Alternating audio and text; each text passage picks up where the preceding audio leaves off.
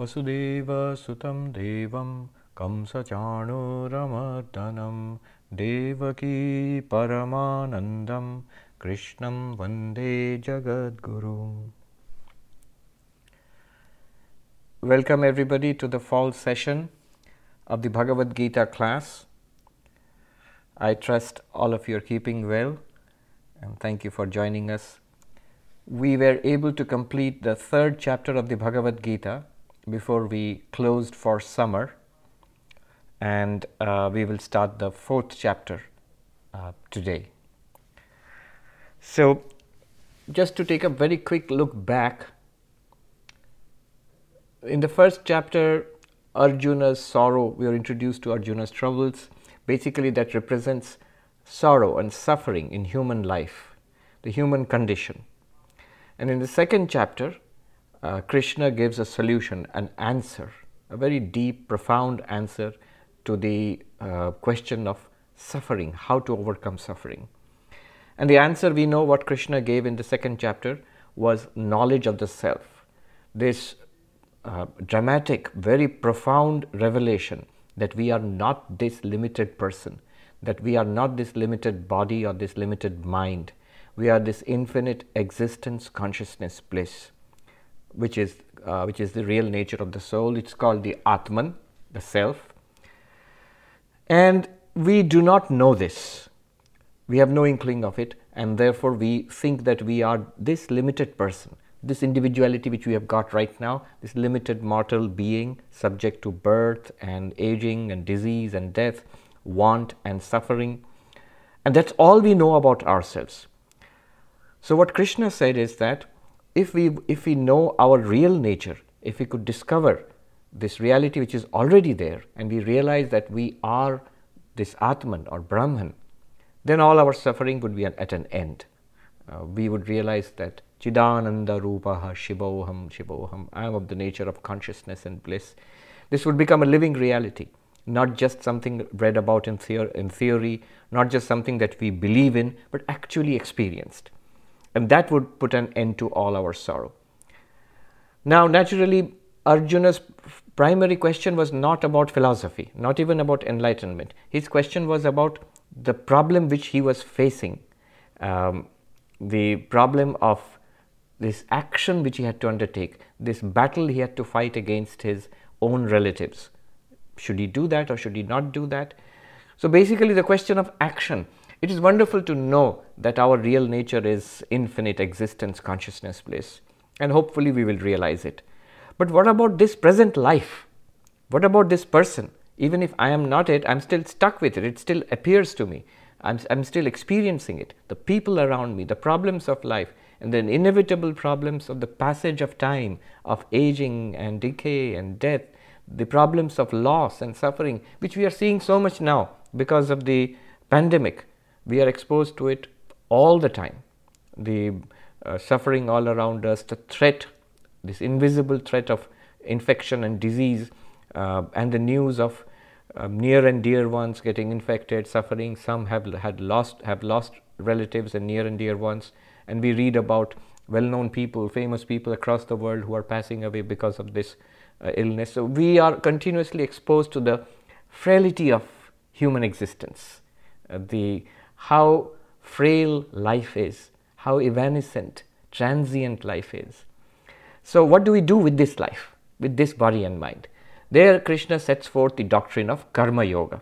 So the way to realize the self is Jnana Yoga, the path of knowledge, and the way to spiritualize our limited life, the life which we have right here. How do we spiritualize this? How do we handle it? Sri Krishna gives the great teaching of Karma Yoga, of detached, selfless action, converting our action into a worship of God, spiritualizing our action. So this was the teaching in the second chapter. In fact, the second chapter is the essence of the Gita. Krishna does not beat about the bush. He goes straight to the point. So he has given the central teaching, Atma Jnana, self-realization, and Shankaracharya says, Tad Upaya Bhutam, the way to that. So Karma Yoga, spiritualizing our day-to-day life, is a way to self-realization, is a help to self-realization, is a necessary preparation to self-realization. So this is what Krishna teaches, and that is the theme of the Bhagavad Gita. Again at the very end, 18th chapter, the Gita has 18 chapters. So at the very end, he will again quickly summarize the entire teachings in different words. So in between, it is the teaching in detail. From chapter number 3 to chapter number 17, everything is said in detail. It reminds me of a professor of communication I had when I was a student. So he said the rule of giving a speech, giving a talk, the rule is tell them what you are going to tell them, then tell them, and finally tell them what you have told them. So first you have to say what you're going to say, and then say it in detail, and then finally you sum it up. You say, this is what I said. So that's the perfect formula for transmitting knowledge, and that's what has been done in the Bhagavad Gita. Even shorter formula I read somewhere is how to give a talk. Stand up, speak up, shut up. Stand up, speak up, shut up. So notice the whole project of the Bhagavad Gita is enlightenment, God realization, moksha, whatever you call it. So Gita is what is called a moksha shastra, a text, a scripture which deals with the ultimate goal of human life, human emancipation, liberation, freedom from suffering. That is the purpose of the Bhagavad Gita. Why I am saying this is not that you cannot find other things in the Bhagavad Gita. There's a lot of material in this, amazing insights into human psychology. You can find leadership lessons for management studies. You can find, I know there are professors of business management listening to us right now. So yes, you can actually find wonderful insights into leadership, wonderful insights into how teaching can be done, education, how to teach something, wonderful insights into the human psychology, insights into friendship and into the control of the mind, into overcoming sorrow. Endless insights one can gain from this. But the Gita is primarily not a text of education, business management, or even physical health, although there are teachings about how to be healthy, how to eat well, all of those things are there. It is primarily a text of enlightenment, of God realization. It's called Moksha Shastra. Why I am saying this is, I remember during my fellowship at Harvard, we had a course on the Bhagavad Gita, and there was discussions. See, unless this is known, then it leads to confusion. So is the Gita a text dealing with warfare? Because the context is warfare. It's a civil war between two groups of cousins, basically. So what is the Gita's philosophy on warfare? It is not about warfare. If you say, no, it's no use, you are saying it, but the Bhagavad Gita is definitely set in the battlefield, so it must be about warfare. No, it's not because I am saying it. For over 1400 years, all the commentaries, the oldest commentary we have on the Bhagavad Gita is Shankaracharya's, about 1400 years ago. But after that, so many, Ramanujacharya's commentary, and Sridhar Swami's commentary, Abhinavagupta's commentary, Madhvacharya's commentary, so many commentaries, the classical Sanskrit commentaries, it's a big corpus of work. Nowhere do they ever discuss the issue, what kind of war is it, should this war be fought or not fought. That is not the issue. That is just the setting, the background. And very quickly, the discussion becomes about knowledge and the self, about God, about devotion, about meditation, about transforming action into spiritual practice, about yoga, basically. So that is what the central message of the Bhagavad Gita is. The central message of the Bhagavad Gita is nothing other than the central message of the Upanishads. So the teaching of spiritual knowledge, that is the central message. Again, not denying the fact that you can derive lot of benefit, lot of insights for different spheres of human activity from the Bhagavad Gita. But the central purpose, so I insisted again and again in the class, remember the central purpose is moksha. Otherwise you will end up with these tangles, this confusion. Why is Krishna not talking about the war? Arjuna's question was about the war.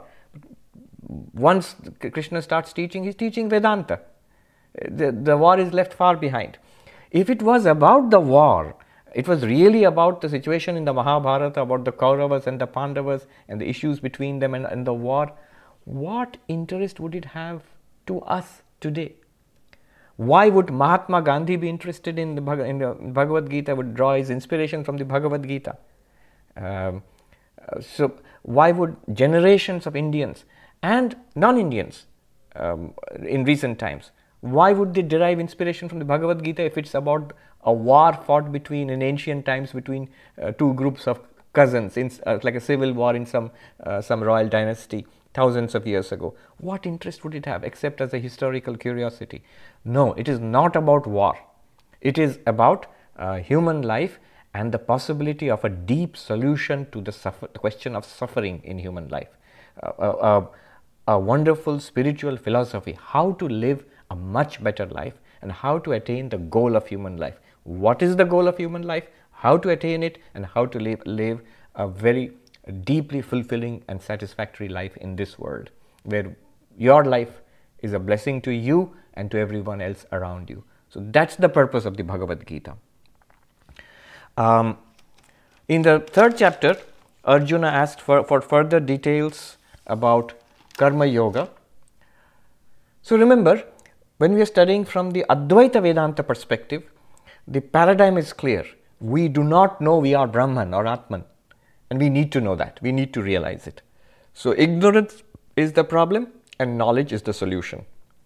But knowledge will not come unless the mind is prepared, unless the character is ready.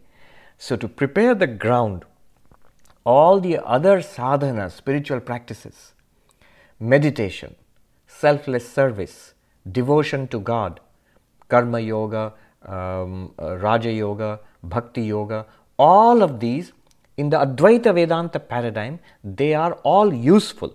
They do not directly lead to moksha, to enlightenment and liberation, but they are very useful. They prepare the ground, and then when the seeker is prepared, the teaching of Vedanta, the teaching of self-knowledge, it works. You get liberation. So that is the paradigm. Now, why I am saying that is from the Advaita Vedanta perspective.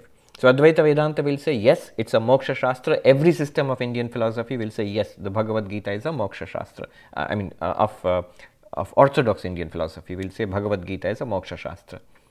But what is the central message? Is it knowledge or is it devotion? Is it action? That will depend upon the school of philosophy you adhere to. In the Advaita Vedanta school of philosophy, the central teaching is knowledge. But if you go to one of the Vaishnava Vedanta schools, they will say the central teaching is bhakti. So it depends on the paradigm, the intellectual paradigm through which you are examining the Bhagavad Gita. Now, chapter 4. So chapter 2 is the whole Bhagavad Gita in a nutshell. Chapter 3 is a detailed analysis of Karma Yoga and its relation to Jnana Yoga. Chapter 4 is actually about Jnana Yoga. Chapter 4 is also about Jnana Yoga, the path of knowledge. But there are other details. There are interesting things. For example, this is the first time that Krishna will speak about himself as an avatar, as an incarnation of God. So that's a very interesting detail. So let us start the 4th chapter.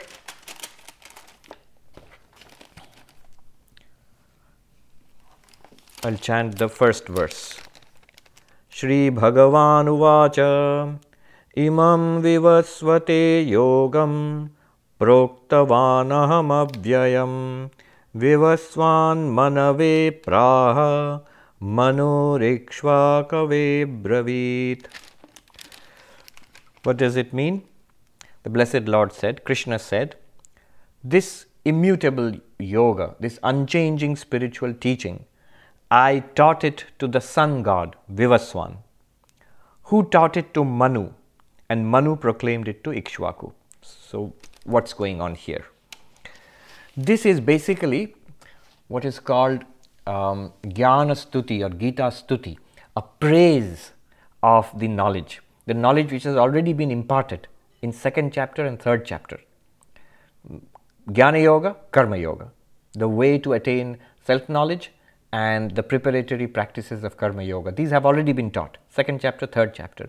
Now Krishna is saying, this spiritual knowledge which I have taught you just now, I taught it to the sun god Ikshvaku. In the days of yore, I taught it to sun god Ikshvaku, who taught it to his son. Now there are two sons here, S-U-N and S-O-N. So sun god is S-U-N. The name used is Vivaswan. Vivaswan is the name of the sun. Why? It means that which nourishes food. Annam. Annam means food. So food is nourished by the sun. What it means is the sun obviously causes evaporation and rainfall, which helps in the growth of crops. Also, the sunlight, as we know, it helps in photosynthesis and the growth of plants. Basically, food is nourished by the sun. So sun is called Vivaswan. The sun god, at the beginning of creation, I gave this knowledge to the sun god. And then the sun god passed on this knowledge to his son. Now it is S-O-N, son, who is Manu. And Manu passed on this knowledge to the ancient king Ikshvaku. So he is giving the lineage of this knowledge. One of the ways in which knowledge is praised is in ancient scriptures. You will find it in the Old Testament also. I remember I went to this synagogue, which is very close to the Vedanta Society, just 2 blocks away. It's the oldest synagogue in the United States, more than 300 years ago, the Spanish-Portuguese synagogue. So I attended one of the Shabbats there. And they were reading from the Torah. And a lot of it was, this is the son of this. He was the son of this, and the son of this person was that person, and so on. So it's a lineage. Similarly, here he's giving a lineage of this knowledge. Already he's indicating who he is. It can't be this Krishna. This Krishna is a contemporary of Arjuna, born a few years just before Arjuna. How could he give this knowledge to the sun god, who is created at the beginning of the universe, probably? So here he's indicating two things. I have given this knowledge in ancient times. One of the primary role of the avatar is to teach spirituality. The primary role of the avatar is to teach spirituality. It will come later in details. But when we chant the mantra to Sri Ramakrishna, Sthapakaya cha dharmasya, the one who establishes religion. So to re-establish our faith in religion, that spirituality is real, that it's a real solution, real answer to our questions, and that it is of enormous benefit to us, that it takes us to the real goal of human life. This is taught by the incarnation. So that is the prime role of the incarnation. And this, he says, I did this, I taught this knowledge at the beginning of creation to the sun god, Vivaswan. And Vivaswan taught it to his son, Manu. Manu is regarded as the origin or the founder of the human race. In Sanskrit, human beings are called Manavaha. So Manava comes from Manu. And each cycle, each time the universe is created, and it exists for some time, we have a cyclical theory of creation, existence and destruction. So the universe has been created and existed and it was destroyed many times in the past. So in this present cycle, every cycle there is a Manu who creates the human race. So this is the way it is understood. So in this cycle, the Manu is called, the particular Manu who was there at the source of all our human beings is called Vaivasvata Manu. So you will see in Sanskrit hymns and in rituals, the word will come again and again. Vaivasvata Manvantare, in the age of the Vaivasvata Manu. Who is this? This is our age, the universe we live in. So that Vaivasvata Manu, who was at the beginning of the human race, you can take it in a symbolic form, that God has given this spiritual knowledge. That's all it means. In the Upanishad, it comes, Mundaka Upanishad, it says, I gave this knowledge of the Vedas to Brahma at the beginning of creation, and Brahma taught it to the rishis. So in the Vedas and the Upanishads, it is God who reveals this knowledge to the first sentient beings long before there are human beings. So this spiritual knowledge comes, and that's another indication that the Bhagavad Gita is nothing other than the essential spiritual knowledge which is given in the Vedas. The Vedas are this mass of spiritual knowledge. Some of it is Karma Kanda, which is to help human beings to achieve their worldly goals. Kama, Artha, Dharma. Dharma here is the ritualistic religion of the Vedas. Kama and Artha means our worldly goals of prosperity, of pleasure. We can take the help of the ritualistic portion of the Vedas to achieve satisfaction and happiness in this world and the next world. But the essence of the Vedic teaching, the highest Vedic teaching, is spiritual, and that is found in the Upanishads, which are also parts of the Vedas. The highest, the final, the ultimate teaching of the Vedas is in the Upanishads. That's why it is called Vedanta.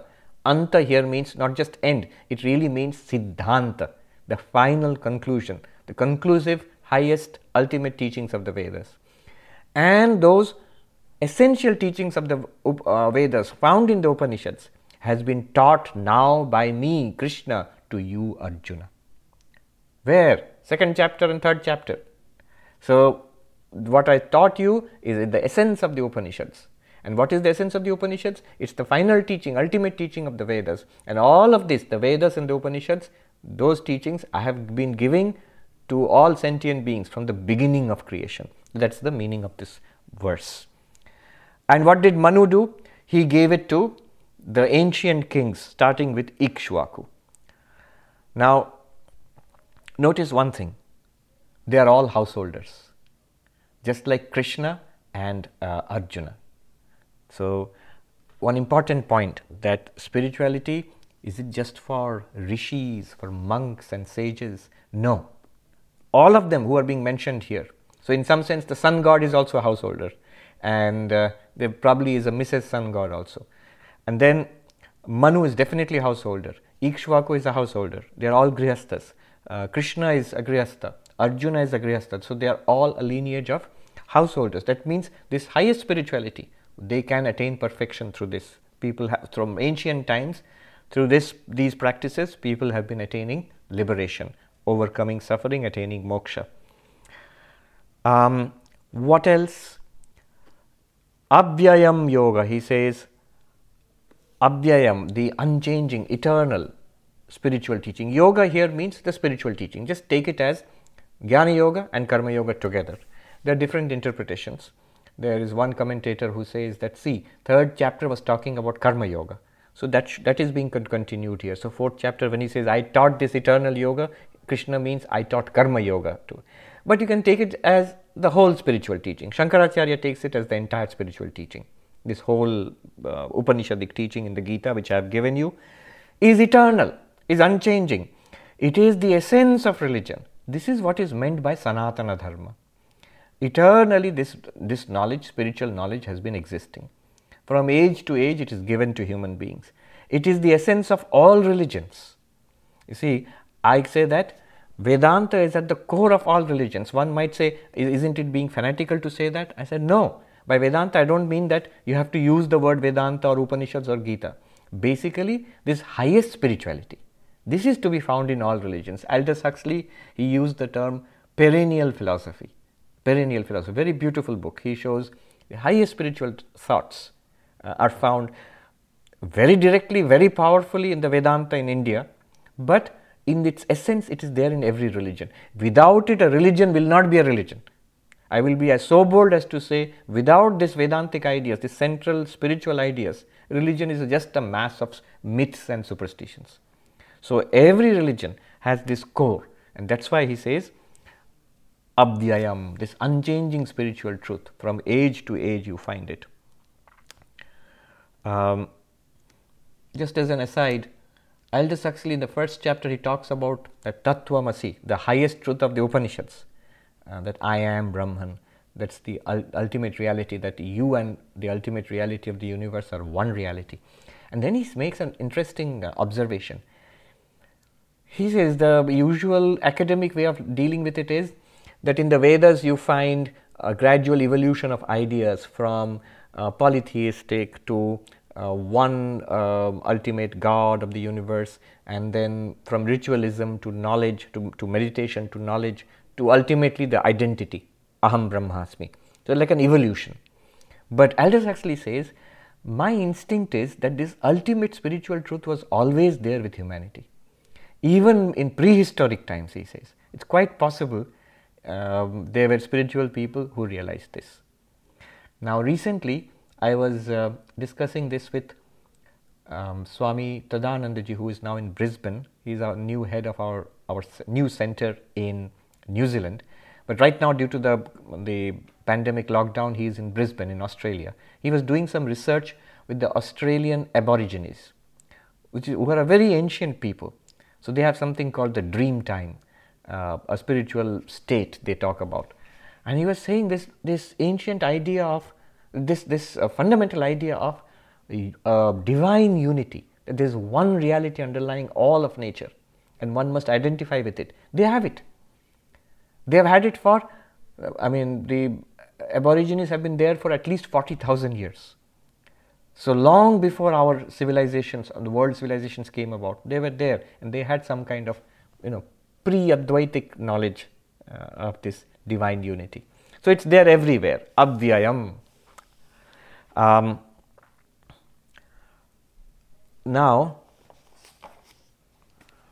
at this point, what I'll do is, in this Ram Sukhdas ji's book, Gita, the Sadhak Sanjeevani, he has made many wonderful observations. So I will quickly share those with you about this first verse of 4th chapter.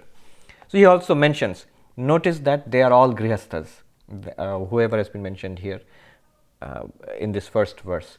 So spiritual realization is possible not only in monastic life but also in householder life. This is one central point. Then the second point he makes, the relationship between Jiva and Brahman, between the human and God, is eternal relationship. Now, I would like to interject something here. Ram Sukhdas ji was a Vishishtadvaitin. He was a non-dualist. So the qualified non-dualism of Ramanujacharya says, not that you and Brahman are one. Aham Brahmasmi, not in that sense. In Vishishtadvaita, there is one divine reality, Brahman, which they identify with Narayana. And all of us, all sentient beings, all living jivas, we are all parts. We are one with Narayana, but we are parts of Narayana, not identical. So we have a relationship with God. Relationship is of part and whole. In Sanskrit, amsha amshi. Another term used is sesha sheshi. All sentient beings are called shesha or amsha, parts, aspects of the divine whole. And the divine whole, God, Brahman, Narayana, is called amshi or sheshi. We all have heard of Shesha Naga, on which Vishnu reclines. So that's where the term comes from, Shesha. Now, what Ram Sukhdas ji says, so our relation with God is eternal. You don't have to do anything to establish that relationship. It's already there. And the path to God realization, the path to the realization of this relationship, what is the path? What is the path? The path of knowledge, the path of meditation, the path of devotion, the path of devoted service, karma, bhakti, jnana, dhyana, all these paths are also eternal. Your relation to God is eternal and your path to God is also eternal. That's an important point he wants to make. Our relation with God is already there. You don't have to establish a relationship. So notice the difference between Advaita. Advaita would say you and God are one reality, identical. He is saying you're not identical, but you have a relation with God. But both are similar in one sense, that your identity with Brahman, that you are Brahman, is already there. We just don't know it. And Ram Sukhdas or Vishishtadvaita Vedanta of Ramanuja is saying your relation with God is already there. We don't know it. So what do you have to do? Why don't we know it? Because we are engrossed with the non-eternal. Our eternal relationship with God is forgotten, not recognized, because we are engrossed with non-eternal. What is non-eternal? Anitya. Work, the activities with the people, with the objects of the world, with the events of the world, good and bad. with the temptations and the terrors of the world, all non-eternal. If it's non-eternal, then it's not divine. But we are engrossed in that, and we have forgotten our eternal relationship with God. Then the way out is, he says, is shown by Karma Yoga. All the non-eternal parts which we see right now, body, my actions, my possessions, surrender all of them to God. Say, I and my Lord. That's all. Everything else is for samsara, for the service of God, not for me. So if you surrender our non-eternal relations with the world and hold on to the eternal relation with God, this is the way. This is the essence of Karma Yoga. He has given 7 nice insights into Karma Yoga. From his entire commentary, I just drew it out, 7 nice insights, which I will quickly share. Sun God, the example of Sun God, Vivaswan. So he says that, Ram Sukdas ji, he says, look at the sun, which shines and gives light and heat to the world selflessly and continuously. Always active, blazing forth, always active. And the light which the sun shines on the world is completely detached from what it shines on. It shines on the good and on the bad. It shines on good events and bad events. It shines on problems and shines on solutions. And it is not affected by anything in the world. So he says this is a great model for Karma Yogi. Continuously active and totally detached. So the sun is a very great model for Karma Yogi. So that's a nice insight. And sun is always there. You see the sun, now you can remember. What is the sun doing? Karma Yoga. Sun is doing Karma Yoga. I should also be like the sun.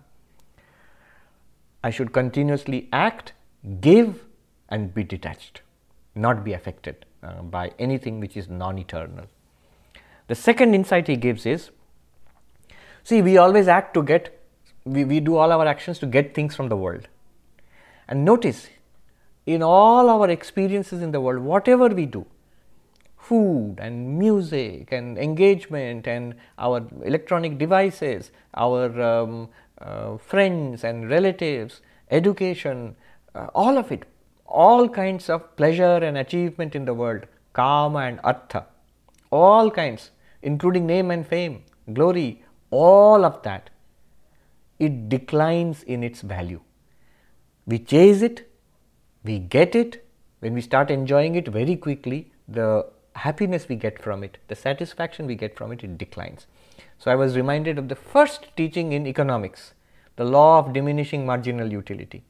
The whole point of economic activity is that we have desires and those desires must be satisfied. For that we do economic activity, work and produce things, consume things. As we consume things, the things which we want, they give us satisfaction. But the satisfaction, the thing to notice is the satisfaction from the first unit of consumption. Eat a cookie, lot of satisfaction. Eat a second cookie, less satisfaction. Eat a third cookie, no satisfaction. Eat a fourth cookie, you'll feel sick. So marginal utility, the utility from the each additional unit of consumption declines. So this was one of the first things that is taught to us in economics. And this, Ram Sukdas ji says, this is the nature of all worldly bhoga.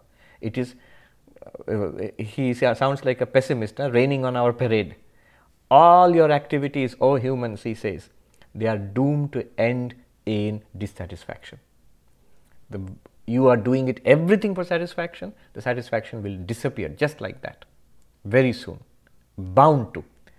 All the anitya, impermanent entities in the world, if you chase them, it could be a person, it could be money, it could be activity, it could be some status, it will disappear very soon. And the satisfaction from it will disappear. On the other hand, the satisfaction from the Lord, from bhakti, from meditation, from karma yoga and from knowledge, from all the yogas, the satisfaction keeps on increasing. And even when one attains God realization, it's not that the satisfaction is now then steady or declines. No, prema, he says, the bhakti becomes prema, love of the Lord, intense love of God, and that every day, every hour it is increasing. Narada Bhakti Sutra also says, pratikshanam, moment to moment it keeps on increasing. Just the opposite of all worldly pursuits. Then this is the second insight. Third insight, how should one do karma yoga? He says in Hindi, अपने लिए मत करो, अपने लिए मत चाहो, और अपना न मानो. 3 things. Don't work for yourself. Don't want anything for yourself. And don't possess. Even the things are there, but mentally don't say these are mine. All of this is the Lord's. I will do everything for the Lord. I do not want anything for myself. Everything I do is for the worship of the Lord. Yes, I may want good things for other people. Let others be happy. Like Swami Vivekananda said, give and never look back. He who looks back, his ocean dwindles into a drop. So the idea of karma yoga is just the opposite of the usual idea of karma. Karma is we do things for ourselves and we want things, and when we get those things we identify, these are mine, these are mine. He says reverse all of that. All the same activity can be done, mental change in the perspective. I am not doing it for myself. One. But then don't you want anything? No, I don't want anything.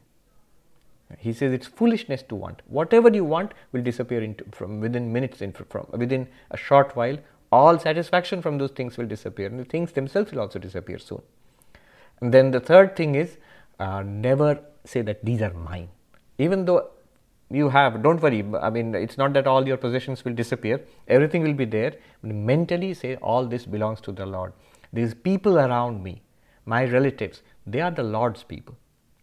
People, colleagues at my work, people in my community. The Lord has come in those forms. So, not mine, and not for myself, and not work for myself. So 3 things. Don't work for yourself, don't want anything for yourself, don't even have the sense of possession, even when things and people are around you. Fourth point is Kamana, Mamata, Asakti. Same thing. In other way, he's saying these create impurity. Desire creates impurity. More you give up desire, less desire there is, the more purity you will feel within yourself. A kind of freedom and a natural holiness will come to you. The less identification you have, mamata means identification. This is mine, that is not mine. These are my people, those are not my people. All are my people, and I am detached from all. So that is, the more you are detached, the more you are attached, more impurity. The more you are detached, more sense of purity will come. And asakti is attachment actually. The mamata is identification. It is mine and not mine. Asakti is attachment to a work, to a place, to a food, to a person.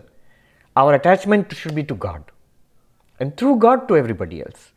My Lord is present in all of them, fine. But my attachment is to the Lord and Lord alone. This is purifying. The opposite is it creates impurity in the mind. Then the next point he makes is 5th point. Should there be no desire for result? He says no, there should be no desire for the result of my actions. Karma yoga, no desire for the result of my action, but that does not mean that I will not have a goal. There must be a goal. There is a goal in life. The goal in life is to experience God, is to realize God, is to overcome suffering, is to attain moksha. Spiritual goal is there. So karma yoga has the highest goal, but no selfish desire for results. So desire for result is not the same thing as not having a goal. There is a goal of life, and all my karma yoga is for the goal of life. But the desire for results is given up. A lot of people ask, how can you do anything if you don't have a desire? You can do something if you have a very high goal or purpose in life. You just don't have it's not a personal selfish desire. The goal in life is God realization. That does not mean that there is going to be particular selfish desires. Then the 6th point he says is very beautiful. He says once you start acting in this unselfish way, karma is converted into karma yoga, the power of God will act through you. The power of God will manifest through you. How? You see, the Lord is continuously engaged in the welfare of all beings. If we start engaging ourselves, our time, energy, money in the welfare of all beings, then our purpose and God's purpose, we may be tiny and God is cosmic, but our purpose is now in harmony with God's purpose. You desire the welfare of everybody, God also desires the welfare of everybody. So the power of God starts working through you. And we see it. It's not a rhetorical point he's making. I see it all the time. Ordinary person is transformed into something extraordinary just because that person does not want anything for himself or herself and wants good for others. May not even believe in God. But once the person wants something just good for others and has no personal axe to grind, then a unique power descends on that person. Tremendous. I know this person, there's so many such examples I know, who transformed their lives. Ordinary people became extraordinary just because they gave up their ordinary desires and they only had the desire of the goodness for others. And their lives becomes extraordinary. And then finally, a practical suggestion, neither seek nor avoid. This is Swami Vivekananda saying, neither seek nor avoid. So now I'm going to practice Karma Yoga.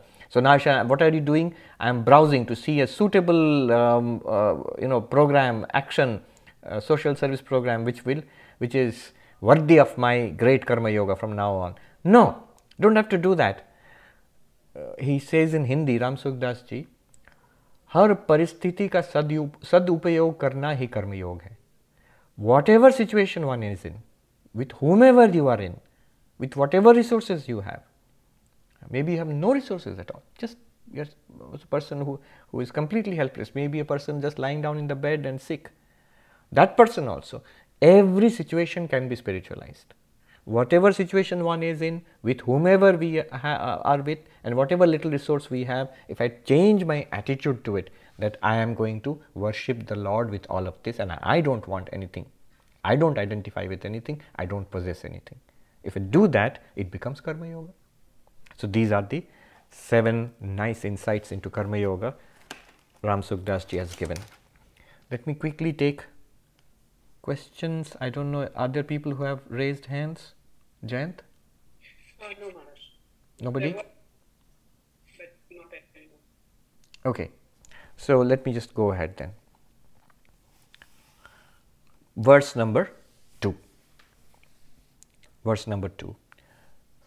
Evam parampara praptam imam rajarshayo vidu sakale neha mahata yogo nashta parantapa.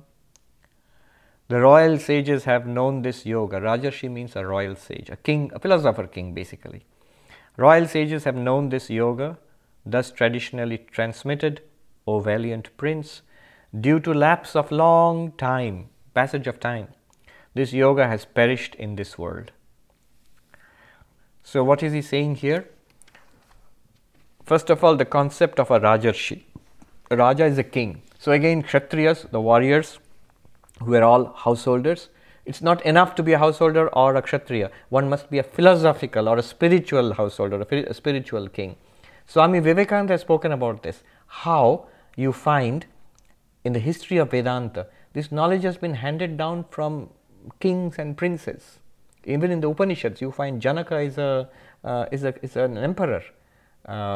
There were others also, Ajata, Shatru and all in Brihadaranyaka Upanishad you find. They are emperors and kings. Swami Vivekananda said, these ancient monarchs, they were people of enormous power and responsibility. If they could find time and the motivation to practice these things, how much more so we should be able to do that? We keep complaining, we have no time, we are busy. Are you more busy than an emperor? Not today's emperors, who are figureheads, but in those ancient days. So they are Rajarshi. They found it useful, that this is something useful for their practical life, for their action, their ruling the kingdom, and for their own spiritual life also. And so they practiced it. Rajarshi. Parampara praptam. So it has been transmitted from teacher to student. Sometimes they were teachers and students, sometimes from parents to children. Sometimes we find fathers teaching the sons. Sometimes we find mother teaching the children. So it has been transmitted down in an unbroken lineage. And at the source of which is Krishna. He says, I taught it at the beginning. But what happened? Kalena iha mahata. Over time, this transmission of knowledge, it decays. It degenerates. The essential message is lost. And religion becomes overcome like a garden with weeds. The flowering plant, the whole point of the garden is now lost because now there are all kinds of weeds and brambles and thorns. What happens is, it's not the problem of the religion, not the problem of the original teaching. It's just human frailty. Rituals overcome, the spirit is lost, ritualism predominates, or politics comes into play, violence comes into play, or greed enters into religion. Organized religion, then the necessity of the organization becomes more important than the spirituality. Unethical practices creep into religious organizations. All of this leads to degeneration. So the commentators say the teachers and the practitioners of the spiritual knowledge, they become distracted by the many temptations of the world and they lose the spirit of the original teachings. So many temptations, Krishna is saying to Arjuna in Mahabharata, today if he saw our temptations and our attractions all around, the distraction caused by digital age, so many devices, and he would be stunned. I don't know what he would say. Daniel Goleman, who coined the term emotional intelligence, so he has written a book, Focus, on concentration, because he is saying that he has heard so much from teachers and parents and corporate executives how young people today, little kids and even teenagers or even young men and women, are so distracted that they can't concentrate. From moment to moment their attention keeps flickering, and one main reason is this digital technology which we have, social media and everything else. In fact, right now there is a documentary called Social Dilemma. So many people are seeing it now. I also saw it recently. And it's about the danger of social media. And after seeing that, I'm hearing in university campuses among young people, many people are switching off their Facebook and their Twitter and all of that. They're coming out of it because it's so scary when you see that, how distracting it can be. It is distracting for all worldly pursuits. You cannot study properly, you cannot do your job properly, you cannot maintain your relationships in the household properly. And what damage it will do to religion and spirituality, that is beyond imagination. So social media, distraction. In those days also, Krishna is saying, Kalena yamahata yogo nashtaha. Nashta means lost, degenerated, becomes ineffective, uninspiring. We see before the coming of Sri Ramakrishna, people were losing faith in religion, whether religion is just a mass of superstition. It's just for uneducated people, people educated in English education, whether we are sophisticated, we are like the British rulers, and all this local religion, Hinduism, it's all for less educated people, less fortunate people. We don't believe in all these things. So it required somebody like Sri Ramakrishna to come and demonstrate at the doorstep of Calcutta, the doorstep of the capital of the British Empire. So you see, it was the very strategic meeting place between the Western world and India, the capital of the British Empire in Calcutta in those days. At the doorstep of that, Sri Ramakrishna demonstrated in his life, day in and day out, God exists, God can be experienced, and if God is experienced, God is realized, the purpose of human life is fulfilled. The goal of human life is fulfilled. That is the whole purpose of this whole drama of human existence. So he demonstrated this, and the faith of people was re-established. And he says, I chose you. Krishna says to Arjuna. Why Arjuna?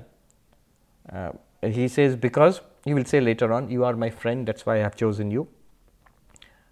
Arjuna asks the question, please teach me. And that's why Krishna teaches. So one must be a willing student to be fit for it. Arjuna represents all of humanity. So by teaching Arjuna, Krishna is transmitting the knowledge, revivifying that knowledge which has become weakened over time. This same knowledge, Jnana Yoga, Bhakti Yoga, Karma Yoga, Raja Yoga, all of this, Sri Krishna is teaching with new force again in the Bhagavad Gita to Arjuna, so that it will be transmitted to humankind again. Exactly like what Sri Ramakrishna did through Swami Vivekananda. Among all the disciples, he picked one specifically who would spread it across the world in this age again. One more point. This also prevents fanaticism. The very idea that religious practices can decline through no fault of the religion itself, and it requires new teaching, a new way of understanding religion again, new way of presenting religion in a fresh way. This prevents fanaticism. Otherwise, what happens is any new attempt will be condemned. This is not what it, the original teaching and the original teacher, that much only is right. What we find in our old books, in our old teachers, that's it. Nothing new can happen in religion. Why not? This idea is very common in Hinduism, that great teachers will come. You may accept an avatar, you may not accept an avatar, but great teachers will keep coming from age to age and will present religion in a fresh, new form. As he said, the essential teaching is eternal. It's there, he says, from the beginning of the creation I have been giving this teaching.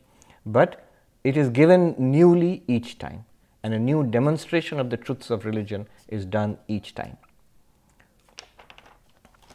Then number 3.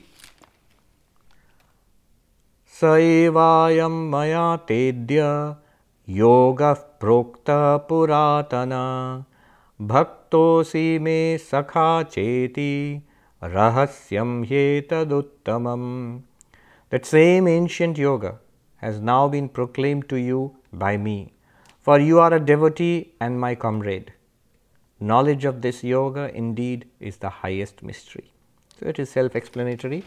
That yoga which has declined over the centuries, over the millennia, I have given this teaching again to you. And he says, why? You are my friend, not only my friend, there are many others who are my friends. Bhaktosi, you are devoted to me. You have surrendered, because Arjuna, before this second chapter, he said, I don't understand. I give up. You teach me.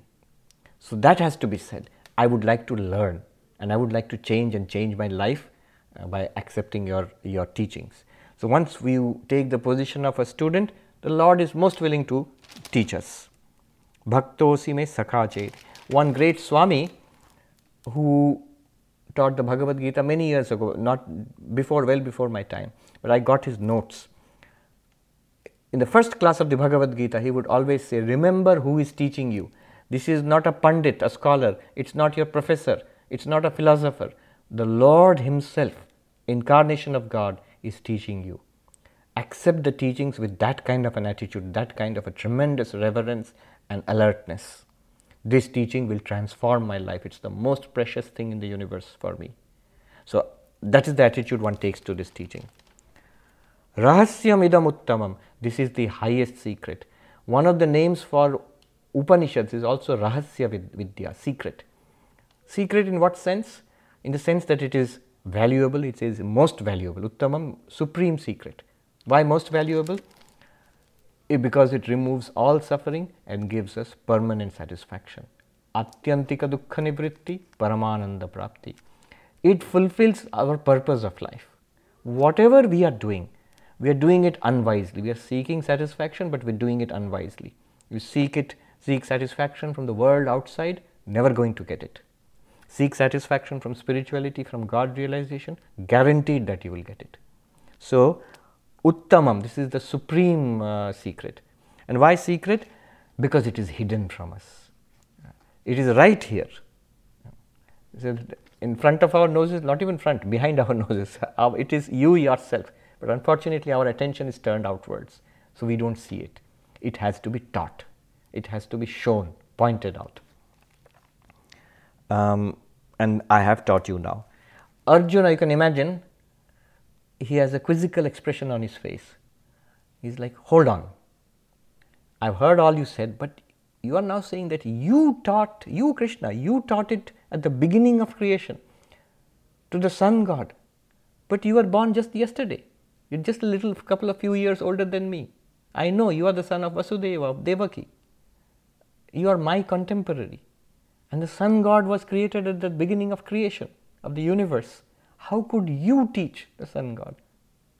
So that is the question. So it is the occasion for Krishna to declare himself as an avatar, as an incarnation of God, not just your friend, and not just the son of Vasudeva and Devaki. I am the Lord of the universe. I'm just reminded of Sri Ramakrishna talking to M. Suddenly in one place he says, suddenly turns upon M and says, tell me, I know all your past and your future. And suddenly M is overcome by something he does not, he feels something, and he folds his hand, he says, yes Lord, you know. So few people recognize, Girish Ghosh recognized. Narendranath recognized, but he argued against it and doubted it till the very, very end. It's very difficult to say. This simple man, most people think he's a madman. Is he God? This simple man who is the charioteer, Arjuna is the warrior, and his charioteer, driver, chauffeur is Krishna. This is God? Very difficult to accept. So Arjuna asks this question. Number 4. I'll do this and we'll stop and take questions. There might be 1 or 2 questions here. Arjuna vacha aparam bhavato janma param janma vivasvata katham etad vijaniyam tvamadau proktavaniti.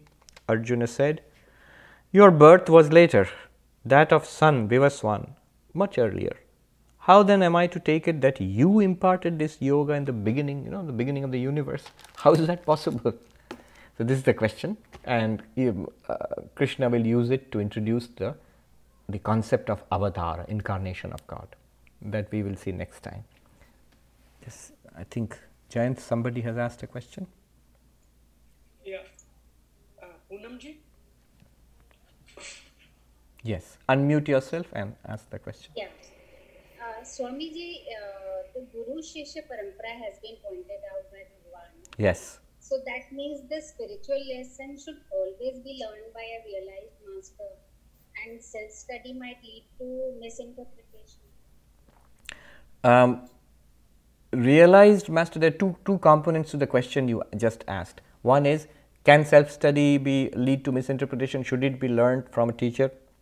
Second part is, does the teacher have to be a realized and enlightened being? The answer to the first one is yes, it might lead to misunderstanding. So it's good to learn it from a teacher. Just as we are doing it now, we are studying it together. So that's all right, you can learn it from a teacher. But does it have to be an enlightened being, an enlightened teacher? The Upanishads are very clear about this. Who is an enlightened teacher? We don't know. How do we know? You might feel a person is very spiritual. That's the most you can feel. I feel this person is advanced, this person is spiritual. Unless you are enlightened yourself, how will you know who else is enlightened? So what the Upanishads say is 3 criterion for a teacher. 3 criteria. One is Brahmanishta, Akamahata, and then Abrahmanishta, Akamahata, and Shrotriya. Brahmanishta, Shrotriya, Akamahata. Three qualifications. One is, the teacher must be a full-time teacher, a full-time spiritual aspirant, not a part-timer. That I am this business tycoon and also in my spare time I am a guru. That might work with, Pilates or, Hatha Yoga. You can do that. You can do it in your spare time, teach some exercise to some people. No problem. But spiritual life, if you are going to be a spiritual teacher, you must be fully committed to it. Your life must be entirely dedicated to spirituality. Brahmanishta means one who is dedicated, established in Brahman. Literally, it would mean an enlightened person who is free, Jivan Mukta. But those are rare.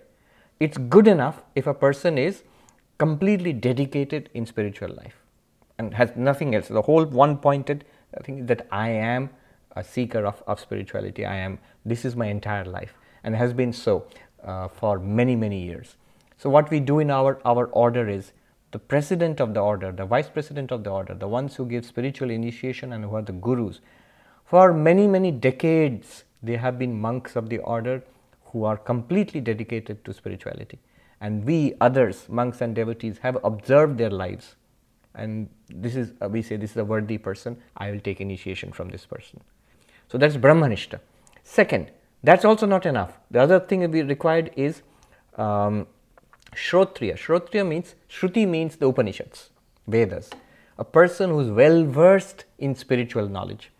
So when you are a teacher, it's quite possible that sometimes a person may be deeply spiritual, but not learned in the formal sense of the term. So there must be some spiritual lore which you can transmit.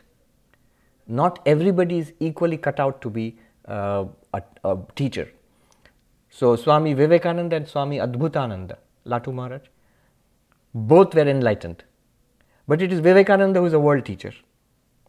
So this mass of spiritual knowledge which a teacher has to master to be able to transmit effectively. So you have to know. See, notice this is a knowledge which is being handed down. God handed it to the sun god, and then through that to Manu and to Ikshvaku, and down like a long series of teacher and student. What was being handed down? Was realization being handed down? Was enlightenment being handed down? Not possible. It's that knowledge system which was being handed down. Sometimes well, sometimes not so well, but it was being handed down. What is it that decayed? Did enlightenment decay? That's not possible. It's that knowledge system, that handing down process became corrupt. And then it has to be refreshened again. So Shrotriya, one must be a master. In our system, you have to be a master of Advaita Vedanta. You must know the Upanishads, you must know the Brahma Sutras and the Bhagavad Gita. You must have learnt it systematically so that you can teach it. So that is called Shrotriya, second. And the third qualification is Akamahata. Literally it means not destroyed or damaged by desire. Very nicely termed, not damaged by kama, by desire. So the search for personal gratification is dangerous if a teacher does it. Is a position of power and respect. So you often hear of cult leaders who demand absolute obedience, and and it leads to, there are so many stories of awful forms of exploitation. So the guru, the teacher, must be free of any desire for personal gratification. May have a desire for the welfare of others, for the welfare of the students, but not for himself or herself. Akamahata, not damaged by desire.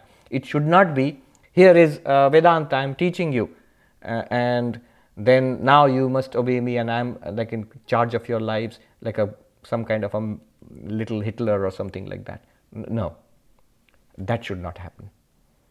So these three qualifications, Shrotriya, Brahmanishta, Akamahata. Then a person can be a guru. You can learn from that person. Yes. And is there a special reason why the Supreme Vedanta has been handed down to the rulers of the world, like Kshatriyas, not the Brahmins? Both Brahmins and Kshatriyas. So there is a whole lineage through which rishis and the sages and monks and the Brahmins, they have got it also. But the Kshatriyas have also got it. That's another line of transmission that we find from ancient times onwards, and it shows that it's actually a very practical system of knowledge. Every one of us, we can use it. It's not abstract philosophy only. It's literally the highest spiritual knowledge. In all my little exploration of different traditions, different philosophies, I have never found something as profound, as deep, as relevant, as rational, and as powerful, as direct as this Vedantic teaching, Advaitic teaching. So both Kshatriyas and the Brahmins also. Yeah. All right. Before we end, I'll make a little appeal to you. Since our ashram has been closed physically, we haven't had visitors because of the pandemic. And so financially we also suffer. We don't get the donations we used to get earlier. So I'll just request all of you to make a small donation, whatever seems suitable to you. You can just go to our website, the Vedanta Society of New York website. You'll find a small thing, donate at the top. You click there. You can donate through PayPal, that is easiest, or you can send a check. It'll be very good if you can donate, like we give small donations after the class. It's what Bill used to do, those of you you have come here at the end of the class. Bill, who's now 96 now, he would get up and totter across the room with a little basket. So Bill's basket is now virtual. So whatever seems reasonable to you, just make it a habit of giving like these small donations regularly. All right, let me end with a Shanti prayer. Om Shanti Shanti Shanti Harihi Om Tat Sat Shri Ram Krishna Arpanamastu.